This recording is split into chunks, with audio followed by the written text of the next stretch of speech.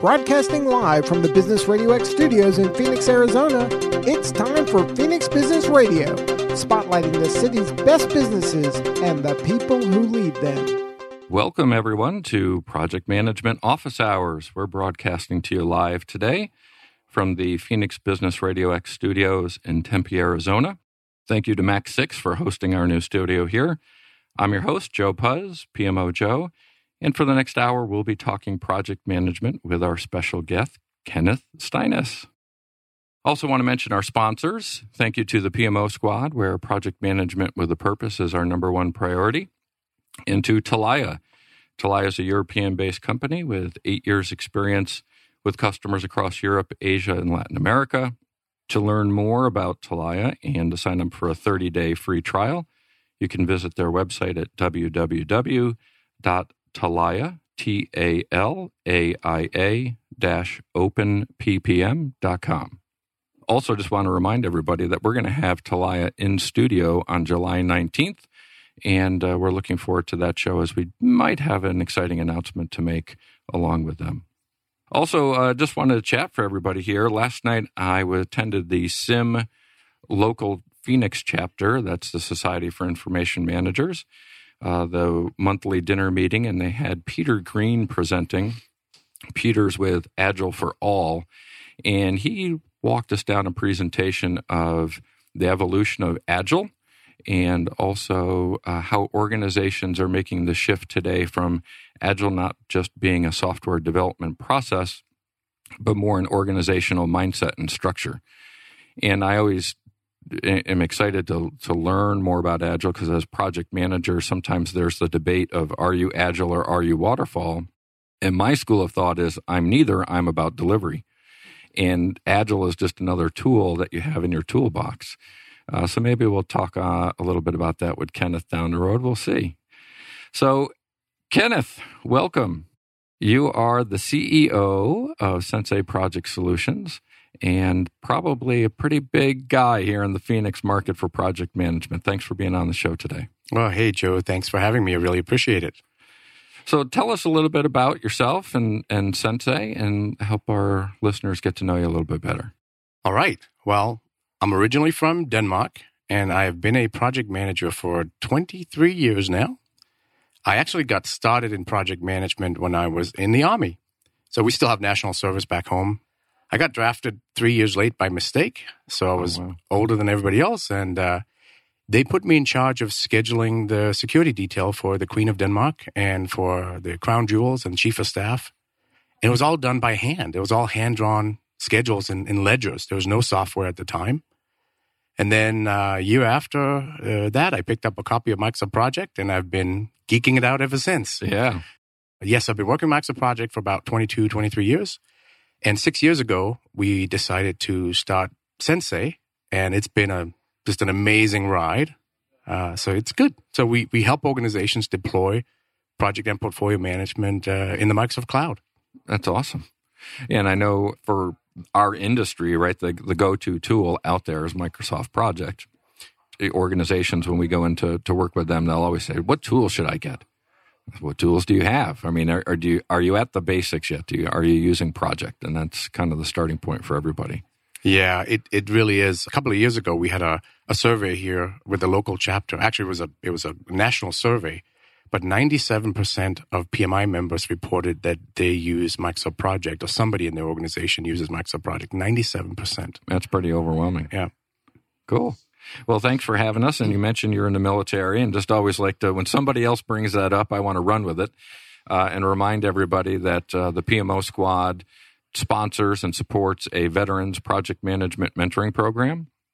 Along with our partners, Veterans to Work and Vets to PM, we pair transitioning veterans who are seeking civilian careers as project managers with PMPs and align them in quarter-long mentoring sessions. So to learn more about that, go out to the PMO Squad website, and you can register as a veteran or you can register to mentor. So thanks for the reference to the military. Thank you for that. And Joe, I was researching that a little bit before I got here, and it's a fantastic program. I'm amazed what you've done in a year now, is it? Half a year, 6 months. Oh, half a year only. Yeah. The amount of mentors, the amount of veterans that you've gotten in is incredible. And we'd actually like to support you guys by sponsoring some e-learning. Oh, wow. So I'm bringing you $5,000 worth of e-learning for your veterans. Wow, talk about surprises live on air. I did not know that was coming. That's great. Thank you so much, Kenneth. I appreciate my that. My pleasure. And I know Vets to PM and Veterans to Work will really be pleased with that as well. We get together every month and talk through our roadmap, and something like that's not been on there. So that's a big gap you just filled. Thank you very much. Absolutely. So obviously, you're the face for Sensei, right? But you're not the only one that's out there, and you've got a team that supports you. And with all of that teamwork has come a lot of recognition. And you've been named a top global partner for the last 4 years or so. Why do you think that is? What's the partnership with Microsoft about, and can you expand a little bit more on that? Yeah, I mean, it's absolutely incredible. So, yeah, Microsoft, 4 out of the last 5 years has named us a top partner. And in fact, this year, we were the number one partner in the U.S. and Australia. So that's incredible. Congratulations. Thank you. Yeah. You know, Microsoft's all about the cloud these days. So, as you would expect. So with our approach to the packaged IP and how we approach the business, we've really been able to get customers onto the cloud much faster. And that helps our customers realize the benefits faster, but it also helps Microsoft with adoption of the cloud, right? It's Office 365 Project Online, which is Microsoft Project in the cloud. Mm-hmm.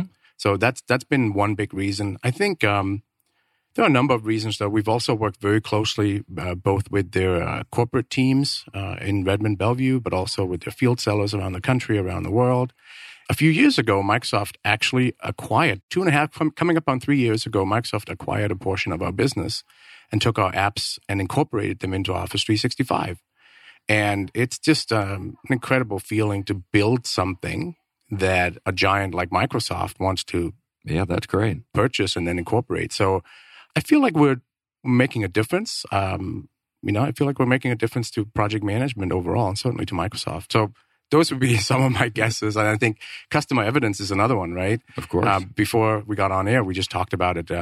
We've started doing a lot of customer evidence videos with utilities, with government agencies, with universities and financial services companies, really just showcasing how you can be successful with project management in the cloud. And Microsoft appreciates that. Absolutely. So you being Partner of the Year, obviously there aren't many of them. That's a highly recognized distinction. As a potential customer of yours, what value does that bring? Do you get any extra insights from Microsoft maybe on what roadmap items may be coming? Well, I think the value to customers is it's a seal of approval, right, from Microsoft. Oh, absolutely. In this day and age, you go on somebody's website, it's really hard to tell who's a one-man show out there and who's got a true organization behind them, right? So I think it's a seal of approval. It helps us work with the field sellers at Microsoft. The Partner of the Year program in itself doesn't necessarily give you access to any inside knowledge. Sure. But, I am under an NDA in various areas and working with Microsoft, but that's separate from the Partner of the Year program. Okay. I think I'm still a little stunned from the gift that you're going to be giving our veterans mentoring program. So I'm still trying to soak that in as well as I'm thinking of my our agenda for today. So pardon me here as I collect myself. So a company like yours, what are some of the biggest problems that companies face that you come in to help them solve? Well, that's something I've spent a lot of time thinking about, obviously. Yeah. I think there are a number of different things. We tend to boil it down to these core needs, or Gartner calls them critical capabilities that organizations need to have. So there are really 6 major categories, and I'll tell you what the categories are and then dive in a little bit. But project intake and prioritization, resource capacity and demand management, budgeting and cost tracking, project planning and collaboration, project status and portfolio reporting, and PMO governance. Those are really the 6 areas that I would say cover 90+% of the needs that organizations have. So if you take the first one, project intake and prioritization, it's really all about managing the funnel of work that goes into the organization. A lot of times we see companies just starting to do work and nobody knows how it got initiated, who approved it, is there funding, resources. So this is about standardizing the business case, or in PMI terms, project charter, right? Yeah. The project request form. And then it's about looking at that and looking at all the other proposals, looking at the entire portfolio, and really being more structured about doing the right things. So that's key.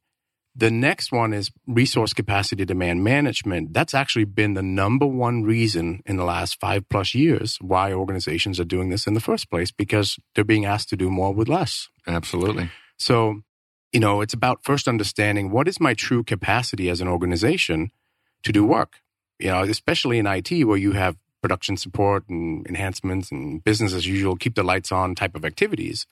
Once you account for that, what do I have left? What is my true capacity? And then holding that up against the incoming demand for work. That's been the number one, hands down, the number one core need. Budgeting and cost tracking is something we didn't used to see too much in IT, but certainly construction, manufacturing. But in recent years, IT organizations are asking their project managers to manage the budget. Interesting thing is, a lot of times the project manager will be handed a budget before they've done detailed scope. So we tend to look at it as it's capturing the approved funding, then it's comparing that to the bottom-up estimate, and then tracking your actuals and getting a feeling for what's my cost variance or am I going to run over based on my estimate to completion, right? Mm-hmm. But that's one of the least mature of the core needs of building blocks. Then there's project planning and collaboration, which of course is huge, right? That's the core Microsoft project, building out your detailed scope in a work breakdown structure, identifying all your resources, your effort estimates, dependencies, deadlines, constraints, it's all of that. And that's pretty well understood. But it's also the collaboration piece. Collaborative work management, which is kind of the new term, is huge these days.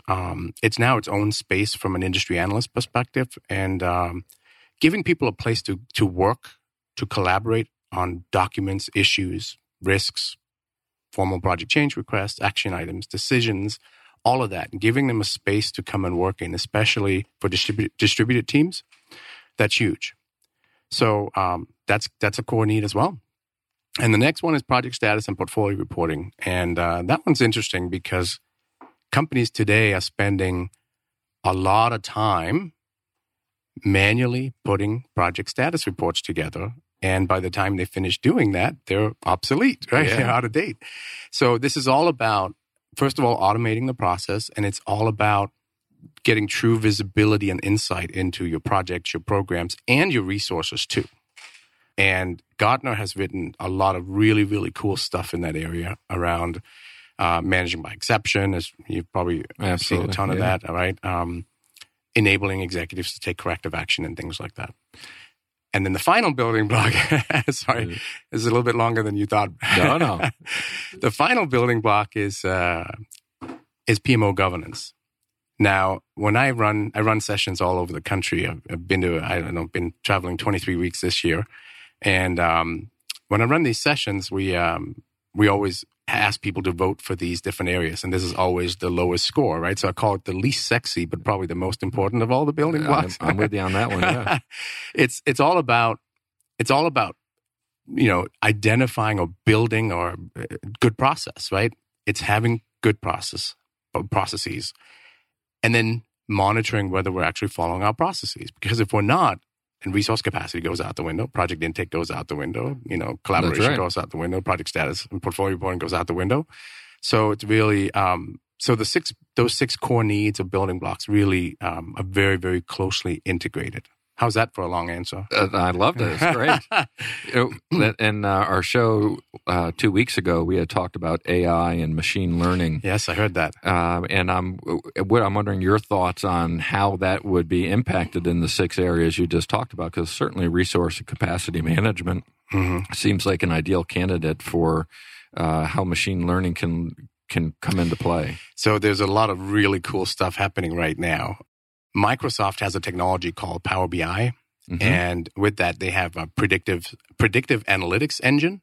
So it's AI, and what it will do, and it's kind of mind blowing. It will look at your history, and then it will forecast beyond the date which you have data. It will forecast what things are going to look like based on your history and based on your trending and everything else, and it's mind blowing. Well, now we're talking sexy, right? Now, exactly. And also we're seeing a lot of bots these days. We haven't launched it for our clients yet, but we use artificial intelligence and bots internally. We actually have a help desk bot that will attempt to answer client help desk requests. Sure. And we're starting to see clients that never actually interact with a help desk person because the bot is handling it for us. We do have some nag bots and things like that also help remind people of their tasks and what have you, right? Of course. So it's definitely an exciting space. And for those 6 core areas, are you coming in with software solutions? As we know, as you had talked to them, they're process-related issues or people-related issues.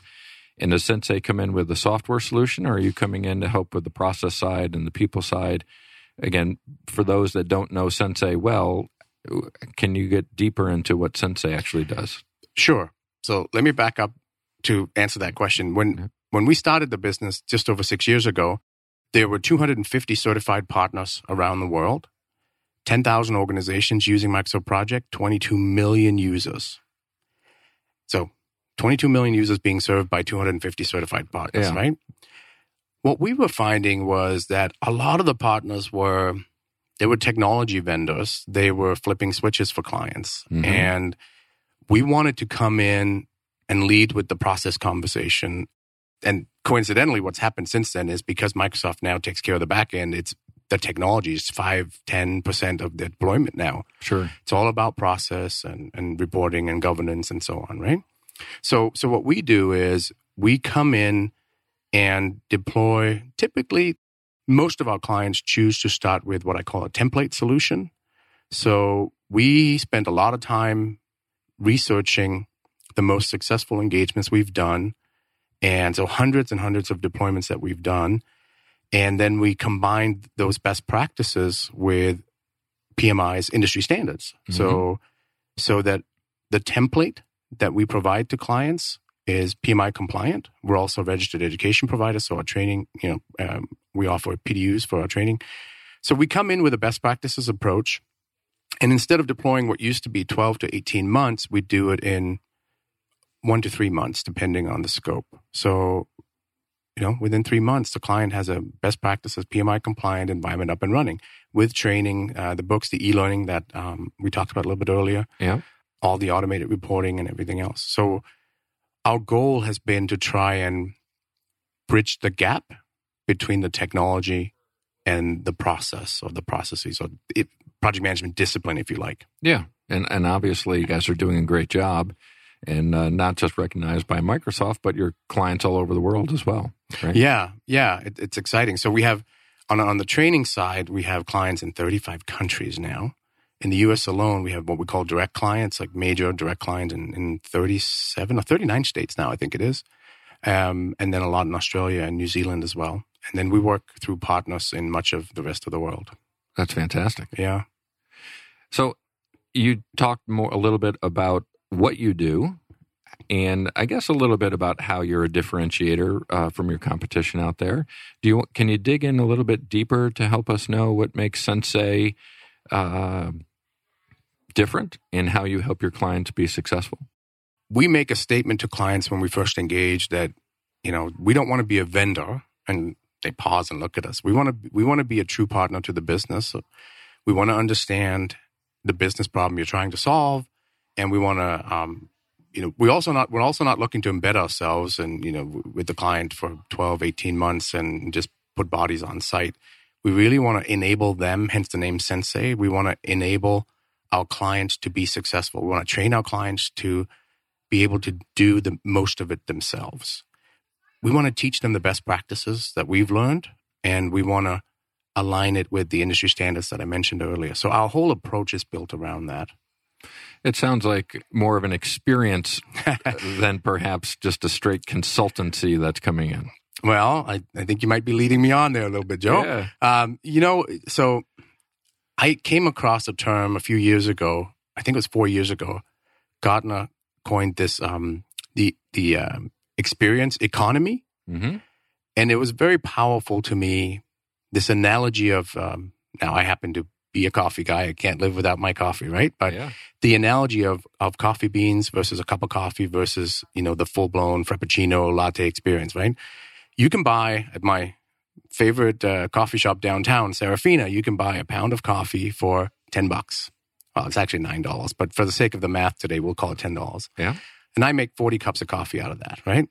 So I can buy the beans, I can make the coffee. That's great. If I go to a diner, I pay, so that's 25 cents per cup in case you hadn't done that math already. Oh, yeah. So if I go to a diner, I'll pay $1, $1.50, $2, depending on where I am. And that's fine too.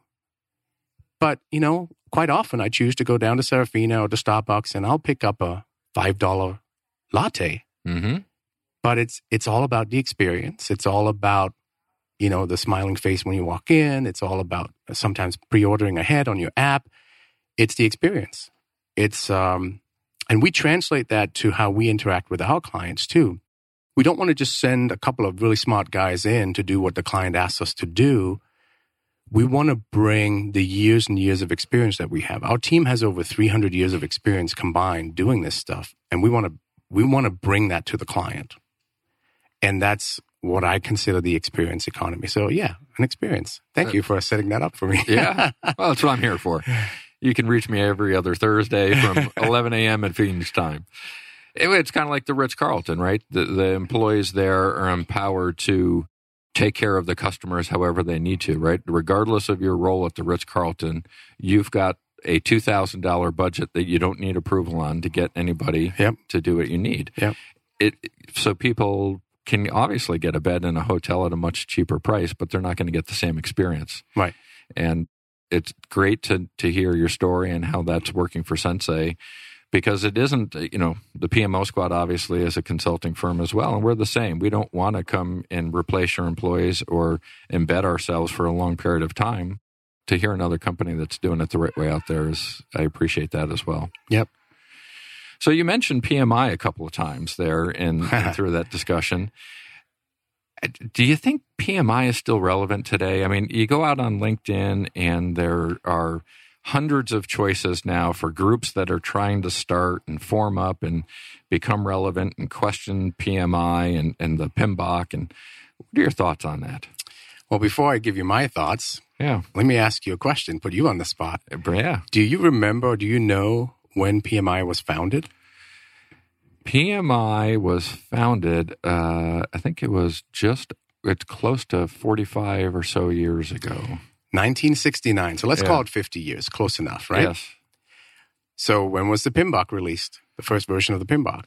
I think that was a few years later, wasn't it? 1996. Oh, wow. Just more than a few. Yeah. So, obviously project management as a discipline has been around for thousands of years, but it wasn't until 1996 that we had the first ANSI global recognized standard for project management. And PMBOK is great, right? But let's face it, it's a high-level framework that sets out some guidelines. It's not very practical. Yeah, I call it the guardrails that keep you on the road. Exactly. Yeah. Now, what PMI has done in the last 10 years is very different, right? With the portfolio standard, the program management standard, and the practice standards, the new Agile practice guide, they've become much more relevant in the last 10 years than they were the 40 years before that. I think for me, I don't know how familiar you are with the practice standards, but a practice standard basically takes a knowledge area and drills down on it. Yeah. So scope management was broken down into the practice standard for work breakdown structure, which is a tremendous guide, right? It provides some really practical applications of how to use the work breakdown structure technique to identify your detailed scope. Similarly, time management is broken down into the practice standards for scheduling, which gives us quantifiable means for measuring the quality of a schedule. We can actually now put a number to the quality of your project. Yeah. And that's exciting to someone like me.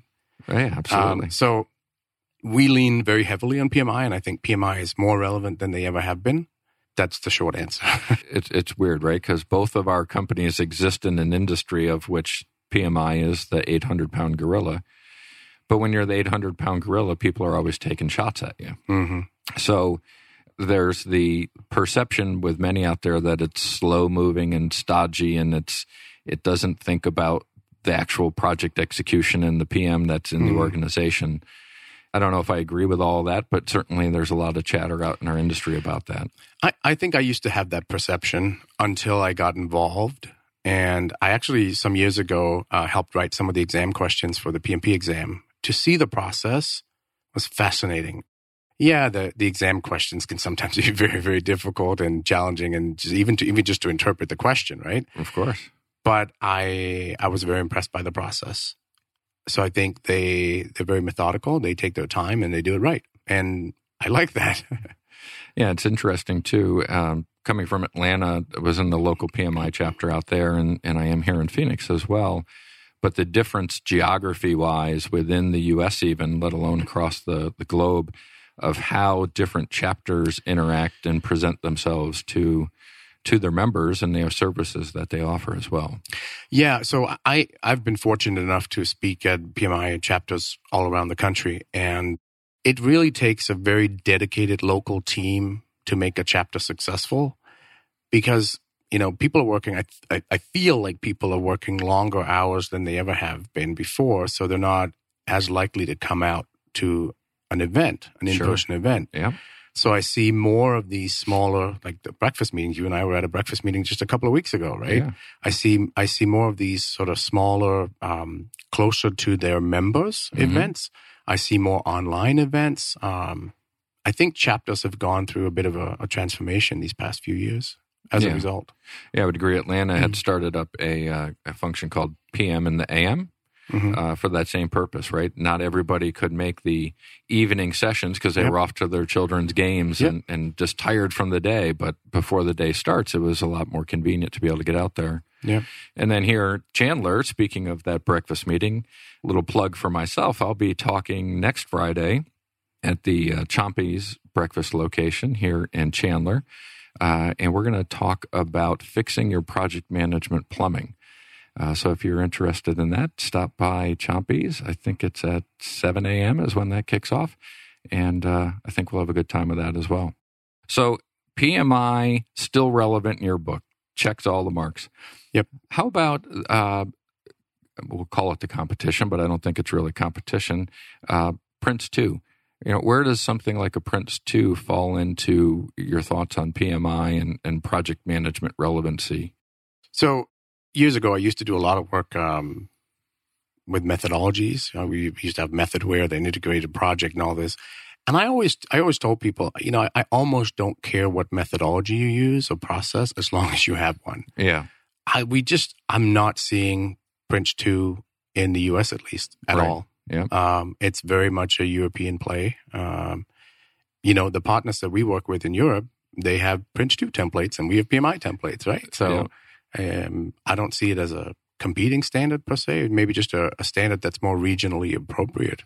Yeah, and I'm with you. The project is all about getting the results of the outcomes that you're looking for in the project. Right. The methodology you use to get there is, may be relevant to your company, but in the industry, it really isn't. And the more tools you can have in your toolbox, the better carpenter you can be, right? Exactly. So you mentioned your partners in Europe and what you see over there. What other differentiators or differences do you see maybe in global project management versus U.S.-based project management? This is obviously not very scientific, but I have visited with a lot of clients and partners overseas, and it feels to me like there's more of a top-down strategic approach, certainly in Europe. We have a very close business partner of ours in Denmark, of all places, by pure coincidence, I promise. And when I've visited with their clients and gone to their events, the focus is a little bit different. It's more of a, let's start with the strategic top down, and then resource management, and then, we'll get to project management, program management, the detailed planning and execution and so on. I actually like that approach. The only thing is, if you wait too long, then all the planning you did is no longer relevant, right? Sure. So it has to be followed very, very quickly by sort of the middle of the pyramid, if you like, that project management layer and the collaboration. Does that make sense? Yeah. It does, yeah. And I see that a little bit we're advocating for PMO as a service. We live in a gig economy, a service economy, and organizations have outsourced all of essentially their non-core functions. And I think project management falls into that boat. But in the U.S., that just hasn't caught steam. But in Europe, it's much more prevalent. Not all European countries. I think there's a cultural thing at play here too, right? The Scandinavian countries and Germany, and just very, I think, very structured mindset, very disciplined. That's my assessment, Joe. Yeah, great. Thank you. So, you've mentioned the different states where you guys are working in the different countries. How do you personally manage to keep running this business around the globe? It's been really, really tough at times. We've only been doing it for 6 years, but it feels like 60 already. We recognized that we kept hitting the ceiling as a business. And a lot of it was because I had become the bottleneck in so many parts of the business, right? So, what do you do when you recognize you have a problem? You go get help. So we actually, and it's funny, I see the books behind you here in the studio for EOS, the Entrepreneurial Operating System. So we actually, we went out and we hired Michael Erath, who's an EOS implementer, and he has helped us implement EOS Entrepreneurial Operating System. It's it's basically a structured process for running a business, and it's allowing us to continue to scale. And for those out there who don't know what EOS is, it's first of all focusing on defining an accountability chart for the business. So not an organizational chart, but an accountability chart. So very clearly defining who's accountable for what. So I used to do a little bit of everything. I did a lot of sales oversight. I did a lot of product development, a lot of different things. And so I had basically my job boils down to, I think it's 6 now, 6 areas of accountability, including product strategy, messaging, big relationships, things like that. And we've put people in place. We've hired people to run the sales and marketing team. We've promoted people within our operations team to be product owners and own the training, director of education, own the help desk, own the consulting services piece. So really just put some structure around it, and then spend a lot of time, more than I thought, actually defining what those people are responsible for. So that's been huge.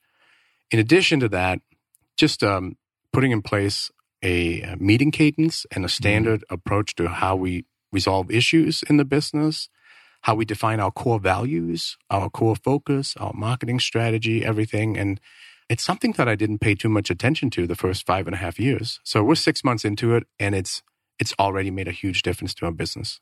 Yeah, it's interesting. We spend so much time working with our clients to help them improve their businesses, but we don't spend probably enough time improving our own business. Yeah, well, that's exactly right. And, a good example of that is hiring. So as I walked in here today, I saw my favorite recruiter, Lisa Jensen from Mindful Talent Solutions, right? I loved interviewing. I loved interviewing people because I'm a people person, right? Yeah. And I'd sit down and most everybody I'd get along with fabulously. And I'd hire most of them because by the time they came to me, I figured, they must be good and whatever. I wasn't hiring against our core values. I wasn't assessing people for whether they had the right mindset. I mean, on the technology side, there's obviously a minimum expectation. That's not where we have a problem. We have a problem with, if we do have a problem, it's with behavior, with core values, with follow-up, with timeliness, with being proactive, with striving for excellence and things like that. So we've basically outsourced all of our hiring so we can focus on running the business and have somebody else help us with that. Yeah, I know when I first started up the PMO squad, one of my mentors, I'd ask for, how do I do this? What's important? You've run your own organization for several years now. What's the most important thing you can give me as a new entrepreneur? And they said, hire people that you want to be around. Yep. Right? Don't hire necessarily the most talented person or the person that knows things better than you do. If you can't exist with others that are going to be on your same team, you're never going to survive. Right. And we've tried to live with that for our 5+ years now that we've been in existence. Yeah. And so the other part of your question earlier about how do I manage personally? Yeah. When, it's going to sound silly, but when I exercise and sleep, I'm a much better manager. I'm much better for everybody, right? Yeah. And so, coming to that recognition, I know you're running the marathon here in the fall, right? Yeah. It's just, it's incredibly important to find that balance, work-life balance. I have a 4.5-year-old son who's, I'll be 60 when he turns 18, and I'd like to try and keep up with him. Yeah. Well, that's the same. I have my youngest, I'll be 60 when he graduates high school as well. So there you go. It's I started late, but I bring more wisdom to him and my other children because of it. That's what I'm going to go home and tell him tonight. Yeah.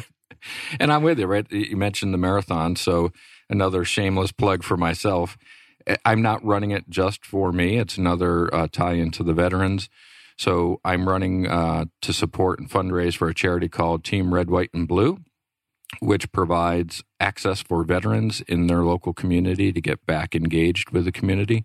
With that, I'll be running the Marine Corps Marathon. So if anyone wants to donate, if they're listening out there, you can go to PMOJoe.com, and there's a link to the Red, White, and Blue fundraising page. That's great. Do you have a time in mind? Finish. Okay. Now, I originally, so I've run 4 marathons previously, and the goal was always to break 4 hours. I never did, but that was always the goal. This one is to try to break 4.5 hours.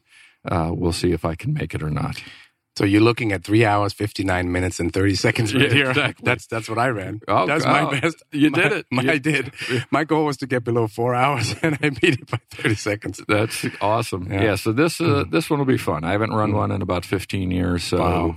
As a 15-year-old guy, and it's taken a lot of effort. But you mentioned the way you clear your head and kind of get things out. Those long runs are great because you have the ability to think through things without distractions from the everyday life. Exactly. So we touched a little bit, at least I brought up about starting my business and as an entrepreneur. And with your organization, still relatively young, at 6 years in, obviously isn't that old of a mature of a company yet. What advice do you have for entrepreneurs that they're looking to start a business today? Well, if you're an entrepreneur to begin with, you obviously have a lot of drive and excitement, right? That's great. I think what I would have done differently is taken the time to build the structure of the business with the long term in mind. And that's a little bit back to the US stuff, right? But just pausing for a second and not getting caught up in the excitement to a point where you might take the business in a different direction because a client came to you and said, hey, can you do this? It's slightly outside of your core focus, right? Yeah. Staying true to your core focus, I think is incredibly important. You obviously started the business with something in mind. So building the structure, staying true to your core focus, hiring the right people, Yeah. Those are, if you invite me back, I'll do a whole show just on that topic. Yeah, we'll get you back. And with that, I'll say we've got our first repeat guest will be coming up in August.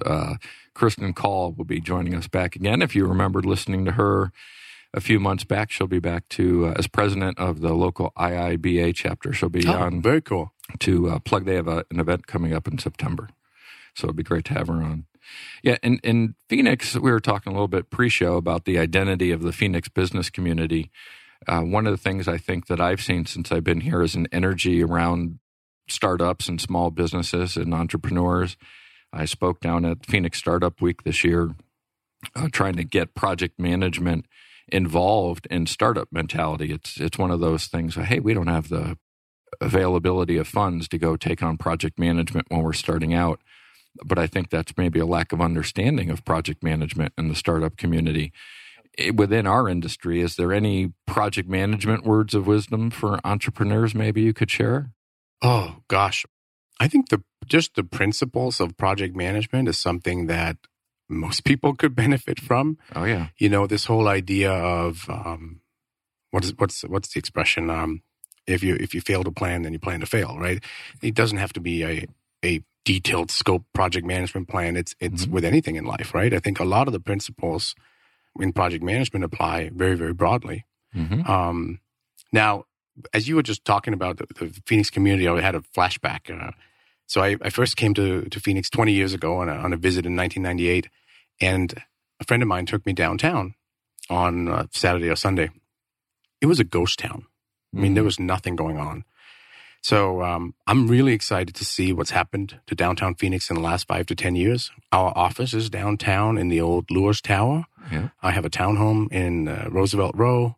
With everything that's going on, I'm really excited. And there were a lot of startups down there, and it's really exciting to see. So I think I don't have an answer for you, okay? But I think that there is something that we have here in Phoenix that we need to figure out what that is and position it better. Yeah.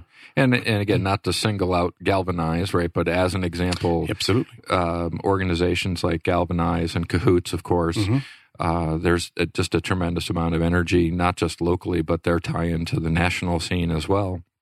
Mac 6, of course, with their conscious workplace and their connection to conscious capitalism. Yeah. There's just so many opportunities, it seems, for startups down here in the Phoenix area to really learn and grow. Absolutely. And, of course, Startup Week as well, where they have week-long events attached to that. Switching gears a little bit, you've mentioned a couple of instances, Gartner, and I think I saw on your LinkedIn page maybe last week or two, you were at a Gartner PPM event recently. Anything come out of that that you think is newsworthy to share with the listeners? Oh, gosh. I wish I had my notes with me on that. But, caught you off guard with that one. Sorry. No, well, first of all, I think this was my 4th or 5th year in a row that I've been to the Gartner PPM Summit. And it's an incredible show. It is really, really well done. This year, the keynote was about the 4 digital trends out there. And this is where if I had my notes, I could tell you what they are. And then what they did in the second half of the presentation, they turned it around and said, so what's the impact of project management? I don't know how much of this is online, but if you have an opportunity to get to it online, it was very, very powerful. I would say Gartner has gotten real practical in there. And you're sensing a theme here back from PMI too, right? I think the recommendations that are coming out of Gartner are more practical now than they ever have been. I really enjoy the work that Matt Light and Daniel Stang are doing. They're the two of the key guys in the space, right? They do the Magic Quadrant for the tools, and they do a lot of the recommendations and things to consider, and what type of PMO are you, and that type of thing. So, honestly, I just got back a few days ago, and my brain is still exploding, and I'm still processing. But it was super powerful. Yeah, and I think maybe, PMI and Gartner, you mentioned how they're maybe changing up a little bit. And I think it goes back to, like you said, it's really an immature formal profession, right? So evolution, I think, should be expected, whereas sales and accounting and finance really have been around for thousands of years in a formal setting. Yeah. It wasn't that long ago when we were launching men to the moon using formal project management for the first time. So I think it makes sense that we're evolving from let's build the rules to how do we use the rules to actually deliver projects better. Yeah. And so, you're hitting on something I'm very passionate about. If you think about construction, right? Do you know when blueprints were invented? Thousands of years ago, I would guess. I have no idea. Roughly 1250. Yeah. So accounting standards evolved 800 years ago. It's... It blows my mind that we haven't had true international standards for project management. Of course, we've been doing project management too for thousands of years, but the standards, as I mentioned earlier, really have only evolved in the last 10 plus years. And I also, when I talk with clients at an executive level for the first time when we engage, I always ask, why is your PMO in your IT department? Right? It's your accounting department's not housed out of IT. Your HR department's not housed out of IT. So again, it seemed like by default, since IT runs more projects, perhaps they absorbed the PMO. And what we're missing out on is the organizational benefits of project management. But you know what? We're seeing a trend of either moving the PMO out of IT or consolidating or doing an enterprise PMO.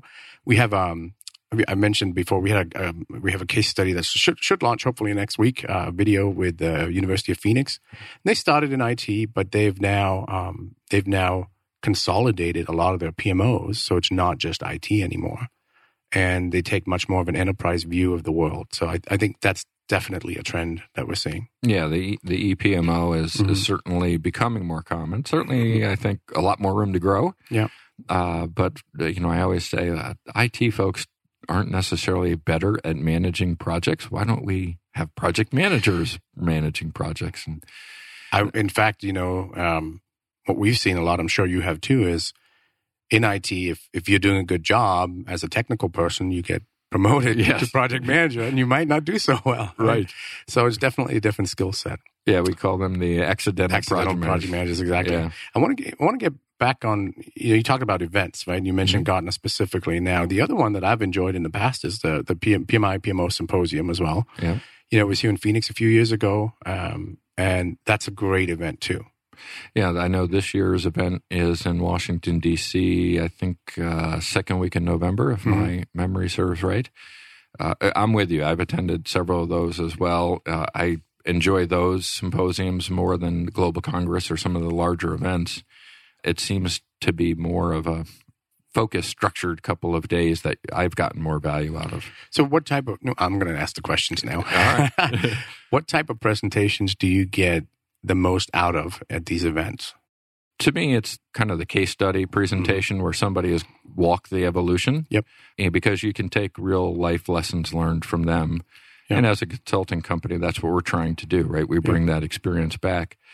We certainly haven't seen it all, and I'm sure there's so much more for us to see. So when an organization, Dell, for instance, had gone through, or Blue Cross Blue Shield in the past had presented on how they had evolved their PMO from an IT PMO to an ePMO, or went from project managers who did all of the areas of knowledge and then transitioning to no, we had schedulers. Yep. And we had people who were responsible for the budget. And all of a sudden, the project manager became almost more program manager. Mm-hmm. Hearing those success stories to me are where I get the most value. Hearing about specific tools or vendors presenting their tools, it's good because you want to stay current and relevant. Mm-hmm. But I think my line of business, it's the case study. How about yourself? Yeah, I tend to agree. Sometimes I think if you do a combination of the two, the case study, and it always is, executive buy-in, it's a process and everything. But then I'm biased, but how did you make use of technology to implement your vision for the PMO? Sure. That's what really gets me, because that's the business I'm in. Yeah. Yeah, and it makes sense. And so let me throw another off-the-cuff question to you here. Obviously, as a Microsoft partner, Microsoft and Project Online are so important. And there's a few bigger tools out there, the Plan Views and Clarities of the world. How do you find it going into your clients, handling that debate or discussion between, Project Online's a pretty lightweight, easy-to-use tool. How does it do everything that these other tools like Primavera or others can handle? Yeah. So, because Project Online is part of Office 365, it makes that conversation a lot easier. Sure. Most companies have the infrastructure already. Microsoft's biggest differentiator in this space for project management is the platform. It's the ability to have, literally you're turning on a service. And by the way, if Project Online is too much for you, then you use Planner or Teams to collaborate, or you use SharePoint, right? So the platform that Microsoft has allows organizations to grow into the maturity that they need. And I'm super excited about that. I'm a recent Teams convert, if you know Microsoft Teams. Mm-hmm. Super exciting platform for collaborating on maybe not structured projects as much as just in ongoing initiatives, right? And the ability to have your if you have an IT PMO, have your non-IT folks participate in the planner plan, things like that. Mm-hmm. So that direction for me is very exciting. So it's not so much about comparing to the competition. It's about the platform is the differentiator for Microsoft. And that platform just continues to grow. There are releases every 3 to 4 weeks right now. Yeah. And there has been for the last 4 years. So the world is very different from, once every 3 years, Microsoft would pop out and, here's a new release, right? Right. Now we have incremental improvements all the time. Yeah, and it's nice to see template projects, right? Because it was always, for me, interesting. Across the Microsoft suite, you'd have templates for Excel and Word for all the different types of everyday life things you would do. But in project, you would just start blank, right? There wasn't the template. But now, whether it's a Kanban or a Scrum or a new software development project, you certainly are going to modify those for your own liking. But they've got templates now. Yeah. I built the original PMBOK, the PMI template for Microsoft 10 years ago. Mm-hmm. And I happened to be looking at it one day, and it had 6.5 million downloads or something like that. That's amazing. Yeah. Yeah, it's a nice feather to have in your cap and go back and look at. You can do the ticker counter on there to see when it hits 10 million. Right. So we're getting close to wrapping up here. It's hard to believe that we go through, I say this every show, right? It's hard to believe that we've been talking for over 50 minutes already. So I wanted to thank Kenneth once again for coming on. So say a very big thank you for the donation for the mentoring program with our veterans. That's really appreciated and caught me completely off guard. So thank you for that. You're welcome. So one last question is, what's next for Sensei? Any breaking news that you can share with everyone? Well, let's just say, we're obviously tied at the hips with Microsoft, right? And the innovation at Microsoft is incredible. And what we're doing is innovating around their innovation. So I would say the next 12 months are going to be very, very exciting for us. Not only are we refreshing all of our e-learning for some of the updated and new releases and books and everything else, but we also have some exciting new stuff coming out. All right. Well, that has our interest peaked, right? We'll stay in place with you. And then the way I'd say is when you do have something new and exciting to announce, come back on the show. All right. And we'll give you that platform, obviously, to let the world know what you have coming out next. Sounds good. I appreciate that. Thanks, Joe. So that's going to wrap us up for today. Before we sign off, I want to give you, Kenneth, one more opportunity to let our listeners know where they can find out more about you or Sensei, websites, social media, et cetera. Yeah, sure. I mean, our website is senseiprojectsolutions.com. So Sensei, S-E-N-S-E-I. By the way, that's Japanese, and it means teacher, or actually it means somebody who's born before someone else. My aunt was Japanese, and that was one of the first words that she taught me growing up. Oh, wow. And I really liked it because it really means somebody who's mastered their craft and imparts that knowledge onto others. Mm-hmm. So anyways, senseiprojectsolutions.com. We also have a very active YouTube channel, Sensei PPM. So YouTube/Sensei PPM. And Sensei PPM on Twitter as well, and the usual Facebook stuff. So we got a lot of really good content out there if you want to see what PPM looks like today with Microsoft in the Microsoft Cloud. Great. Thank you for coming on. As I said, in the Phoenix community and the project management community here in Phoenix, I don't know if it gets any bigger than Sensei Project Solutions. Well, thank you, Joe. You guys are awesome. You're doing great work, and thank you for coming on the show. Thank you. And also just a reminder to everybody that we are live the first and third Thursday each month.